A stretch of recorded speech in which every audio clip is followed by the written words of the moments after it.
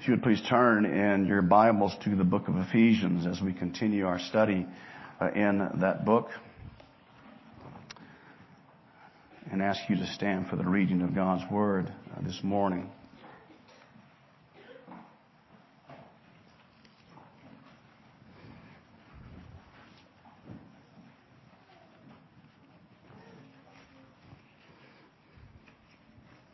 I saw Robbie in the hallway. I said, "Would you like to preach today?" He said, "In the Baptist church, they do that sort of thing." Let's hear the word of the Lord. Paul, an apostle of Christ Jesus, by the will of God, to the saints who are in Ephesus and are faithful in Christ Jesus, grace to you and peace from God our Father and the Lord Jesus Christ. Blessed be the God and Father of our Lord Jesus Christ, who has blessed us in Christ with every spiritual blessing in the heavenly places, even as he chose us in him before the foundation of the world, that we should be holy and blameless before him.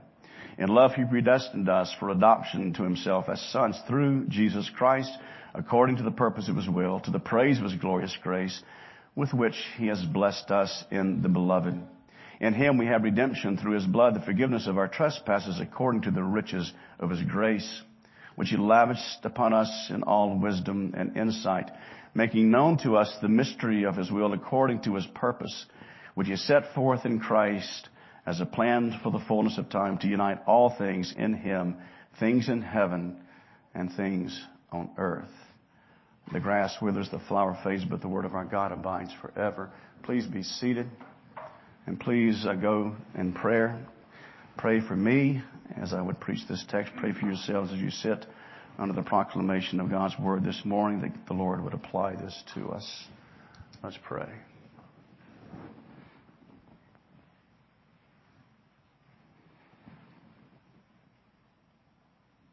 Our God and Heavenly Father, we are needy people. We pray that you would help us to remember that we need you every moment that we live. We need your grace, O God, to be obedient. We need your help, O God, to bear up in trials. We need your presence, our Lord, to deal with the temptations as they come our way. And we certainly need, O Lord, your help in loving you and loving one another. We ask your mercies to be upon us in Jesus' name. Amen. If there was ever a moment in your lifetime and in my lifetime as well, when we recognize our need for grace and God's help and intervention, it is certainly in these times. Concerning morality, as a Christian, you must confess, you must acknowledge that the Bible is the rule book for how we are to live our lives. It's the plumb line for how we are to conduct ourselves before the Lord and before one another. And today it seems like that morality is rather subjective. Each man, each woman, each child does what is right in their own eyes. Or like the people of old in Israel, when they said to Isaiah, "Stop confronting us with the Holy One of Israel. Tell us pleasant things." As the apostle warns that in the latter days will be those who simply want to have their ears tickled. Which means basically that people are saying, do not confront me with my sin, or rather leave me alone, and I don't care what God has to say or what he thinks at all. Well, in America today, I read that a third less people claim to be Christians than several years ago. And we can ask ourselves, why is that? Well, there is an individual named Nick Fish. He's the president of the American Atheist Association. He says it's because of the social media. That people are emboldened now, that the atheists have come out of the closet, so to speak, because they have others who will support them in their non-belief. Robin Blumner, president and CEO of the Foundation for Research and Science, says it is because of the millennials. And their wisdom and their reasoning is much improved over what went before them. Could it be also that in our own day and age there is what I have termed bubblegum theology? You remember bubblegum music? Yummy, yummy, yummy, I got love in my tummy. the Ohio Express, and then the Archies, Sugar Sugar. These songs were geared for young children and young teenagers, and they were musically flat. They were not imaginative. Their lyrics were rather juvenile and repetitive. There was no sophistication in those songs, in that music. Well, bubblegum theology is a theology where it presents to us a celestial Santa Claus who wants us to be happy above all things and wants us to have whatever it is that we want that makes us happy. A bubblegum theology. And it is tainted so much so, it's a very self-centered theology. If you listen to a lot of the sermons that are preached today from many churches, not all, but many churches, then it's all about me. It's all about what I want. It's all about what I desire in my life, and little has at all, if any, to do with the desire to see God glorified in our lives. Could it be because of that type of theology that is being administered to people that they're taken up and they realize it's false, it's baseless? People want to have heaven here. It's not going to happen. It's not going to happen. It is that in this life we will experience trials, we will experience difficulties. And the church has gotten so materialistic in so many ways that it's a gimme, gimme, gimme mindset. And the gospel simply is not having an impact because in so many cases the gospel is simply not being preached. Could that be the reason for lack of interest in the things of Christ? Because the church is so taken up with the things of the world. It is impossible to experience an idyllic life in this idiotic world. The world's idiotic because it is so full of sin. Satan has so much impact and influence in our world. And so evangelicalism is a spiritual materialism. And what is important most of all is acquiring the world's goods more so than Christ. Could that be the reason that belief in God seems to be down? A poor substitute indeed, a pitiful substitute of the things of the world compared to what we gain with Christ and what we get in the gospel of the Lord Jesus. Well, what about you who are here this morning? All of you have an interest in the things of God, otherwise you would not be here. But do you live your life as a practical atheist? And you may say, how dare you say such a thing to me? I go to worship. I teach. I do all kinds of activities in the church. And I would remind you that pagans can likewise preach even. And so I am not interested at this point in your religious activities. I have in mind what Paul has in mind here, and it's this, that have we so been gripped by the gospel, and that what Paul writes here in the Ephesians chapter 1, in these first few verses, that defines who you are.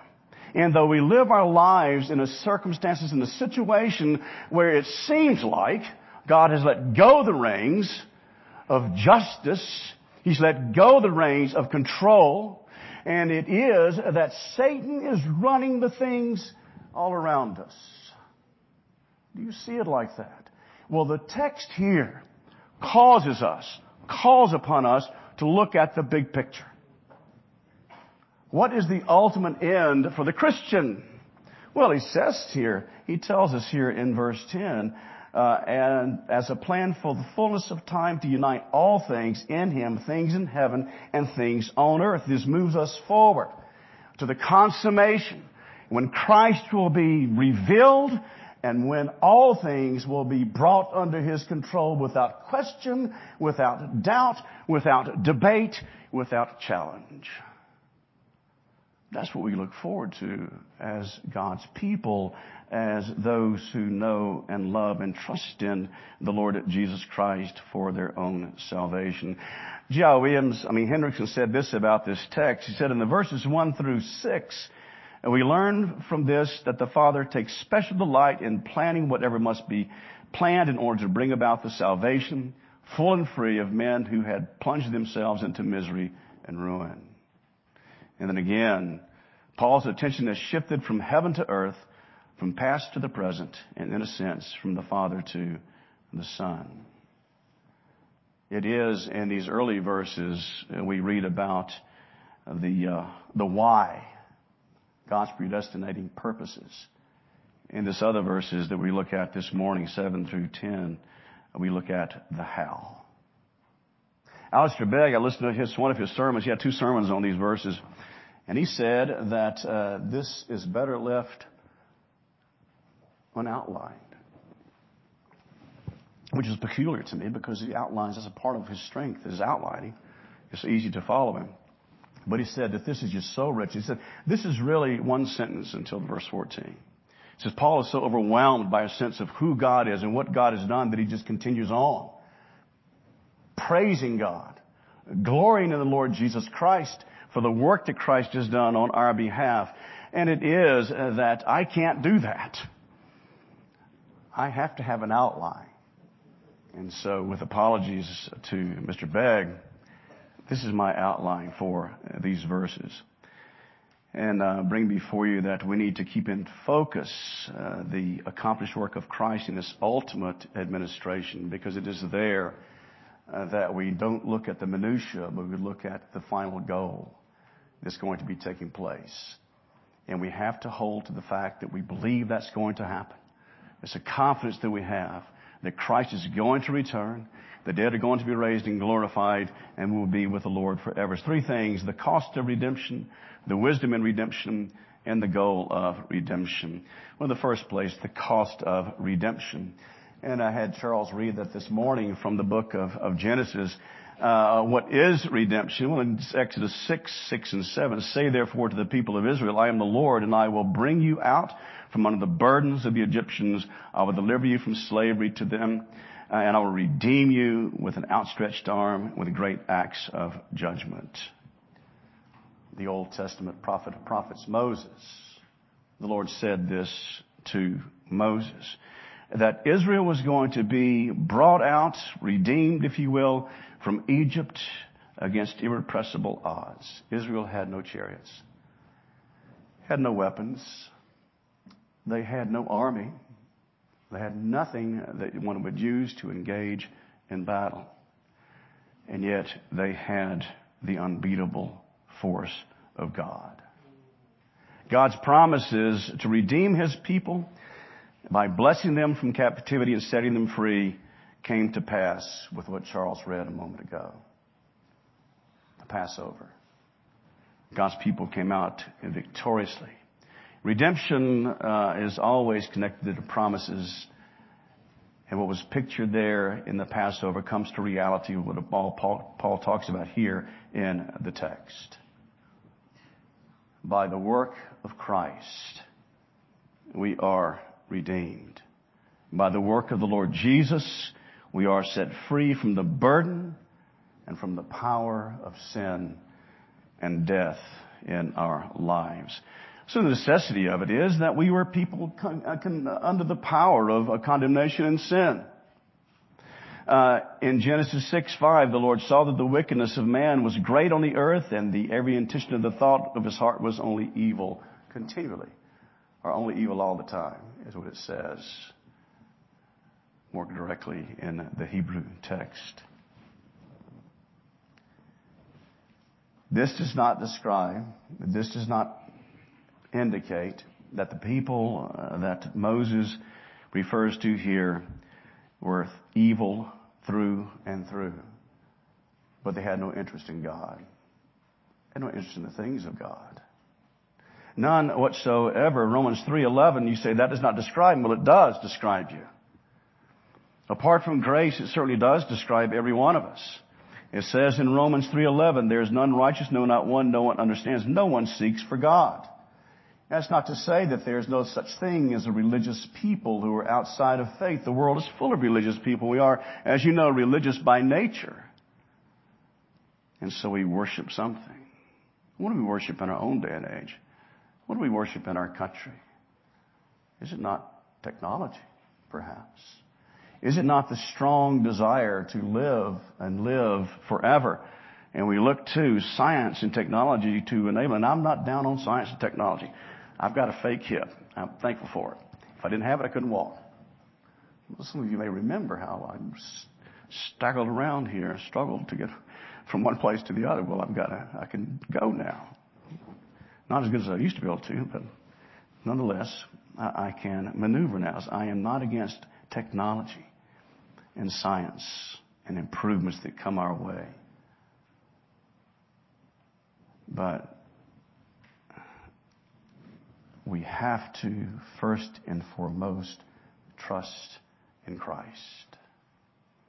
And there is where our confidence and there is where our hope must be, always in the Lord Jesus Christ. And so by nature we are held under this captivity, as it says here, there's no one who seeks after God, no, not one.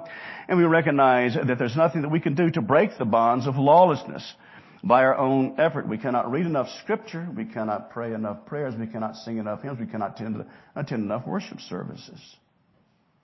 How easily we fall into the false notion that if we are involved in religious activity, somehow and in some way it opens God's door to heaven a little bit wider for us. Somehow and in some way it adds to our salvation.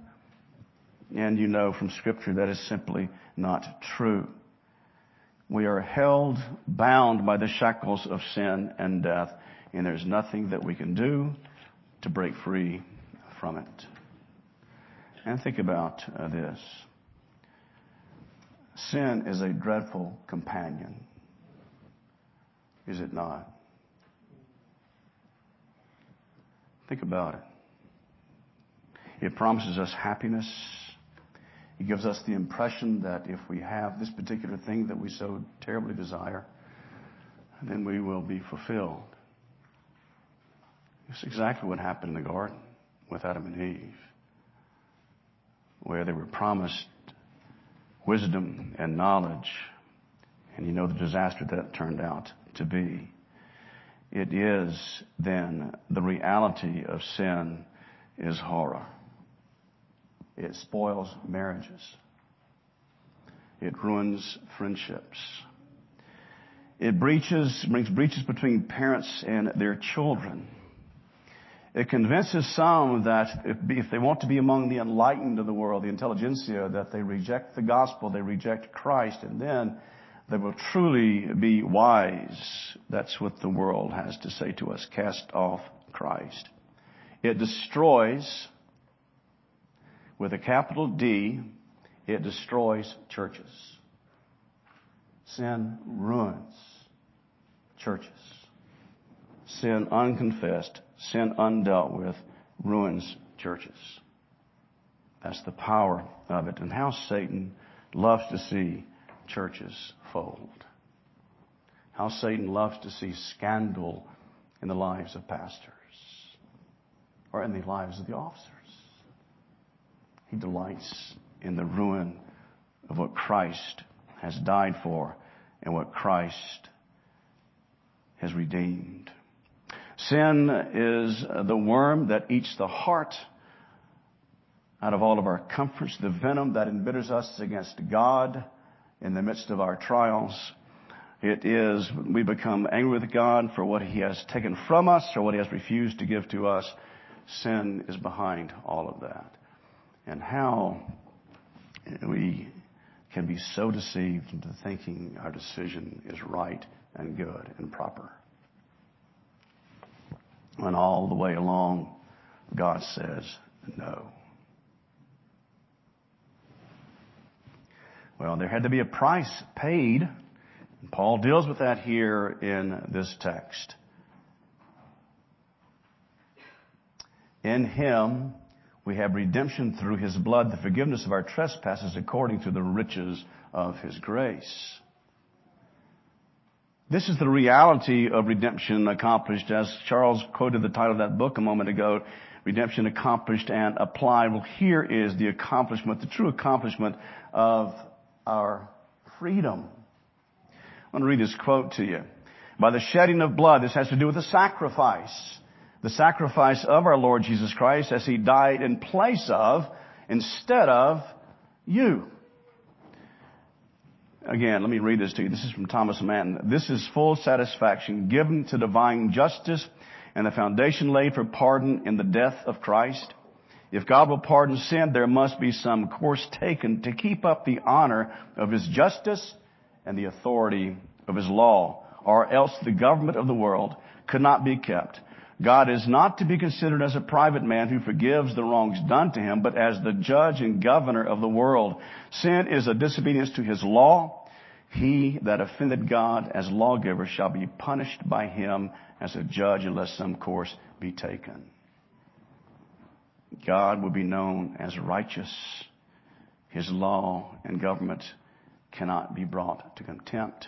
Therefore, sin must be punished. There's the hymn that says, you who take sin but lightly. Think of what it cost for you to be declared righteous before God. The death of the Lord Jesus Christ, that's what it took. The necessity of the death of Christ was a violent death. Hebrews 9:22. Indeed, under the law, almost everything is purified with the blood, and without the shedding of blood, there is no forgiveness for sins. There it is, that sacrificial life of Jesus given up to accomplish redemption. And you see, after it was accomplished, after Christ had done this work, these words should stir your heart. And Him we have redemption through His blood, the forgiveness of our trespasses. When was the last time you sinned against the Lord? If you're thinking, I haven't all day, you're wrong. You're deceiving yourself, and that is a sin. When was the last time you sinned against the Lord?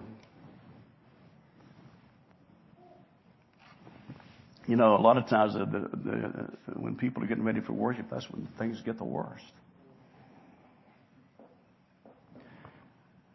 People are lagging behind. People aren't getting ready. You're going to be late. It's somebody else's fault but yours, not yours. And so you kind of get angry and you blame other people. When was the last time you sinned against the Lord? But the wonderful thing is, because of what Christ has done for us, He forgives our trespasses.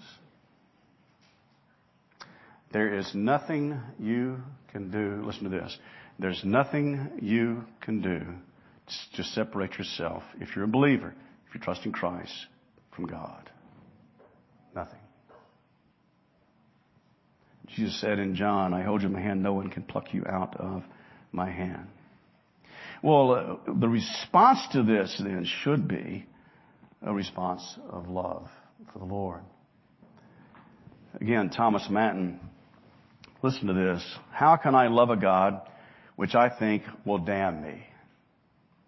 How can I love a God which I think will damn me and may probably do it? Our turning to God must be by love. And our living to God and for God is carried out by love. But how can I come to Him who seems so unlovely to me, therefore God, to draw us into this amity and holy friendship will be represented as willing to pardon and save us, and that in such an astonishing way that more cannot be done to express His love.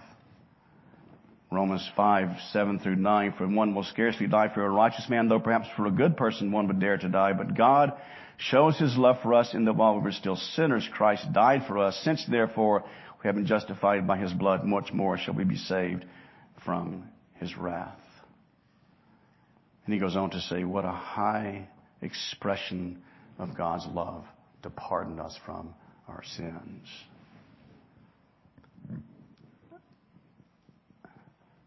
Is the gospel mundane to you? Is the gospel something that you take for granted, really? Is the gospel something that you've just grown up with and then therefore it's lost something of its treasure? And then we fail to really grab on to what Paul is saying here and what Thomas Manton says here. Our response to the gospel is one of trust and one of love. that we love God because of His love for us. And we know it is of His grace, as He says here in the text. In Him we have redemption through His blood, the forgiveness of our trespasses, according to the riches of His grace, which He lavished on us. You know that definition of grace, unmerited favor. Well, here, great grace is seen at God provides for us exactly what we need. God does so provide for us when we are most unworthy of that provision. And God gives us the grace to be obedient to His commandments after He has saved us, without regard to the lack of our goodness. The Apostle Paul really understood this. The Apostle Paul was one, as you know, who was persecuting Christians. What a change we see in the life of this man. From one who was on his intent on destroying Christ and His church to one who was willing to give his life for the church of the Lord Jesus Christ. In Him we have redemption through His blood, the forgiveness of our trespasses, according to the riches of His grace, which He lavished upon us. Paul understood God's grace.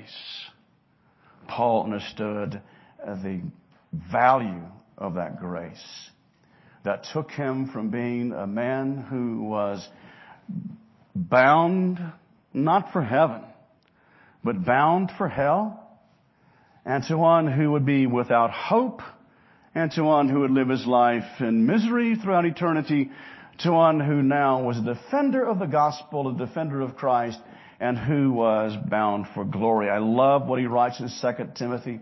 At the end of that, when he knows he's going to die, when he says, the Lord stood with me. Everyone abandoned me, but the Lord stood with me. And he doesn't believe that somehow and in some way he's going to be delivered from death. That's not what's going on with the Apostle Paul. He says God was great, gracious to me. He was faithful to me in that I did not recant the faith. I stood in there and I continued to trust and I continued to rely upon God's grace in the presence of Christ in my life. And so that when it came time for him to die, he died bravely. He died with confidence. He died knowing that his sins were covered by the blood of Christ. And as Paul says, that he was going to be with the Lord. For to be absent from the body is to be present with the Lord. So we don't have any reason at all to fear death as believers. No reason whatsoever. I appreciate R.C. Sproul's letter that he sent out, that he certainly wrote before he died, but he sent it out when it said that if he was afraid, to pray for him. How will we face death? The last thing, very quickly, is that he lavished upon us all wisdom and insight, making known to us the mystery of his will. This is the wisdom of the gospel. This is the wisdom that brings life to us. This is the insight that enables us to see and comprehend that Christ is God in the flesh, that Christ has died for us on the cross of Calvary, that Christ was raised for us for our justification. That's the wisdom of the gospel. And it is through that wisdom that God has given to us that we have life in the Lord Jesus Christ. And we have taken away from us all dread of death.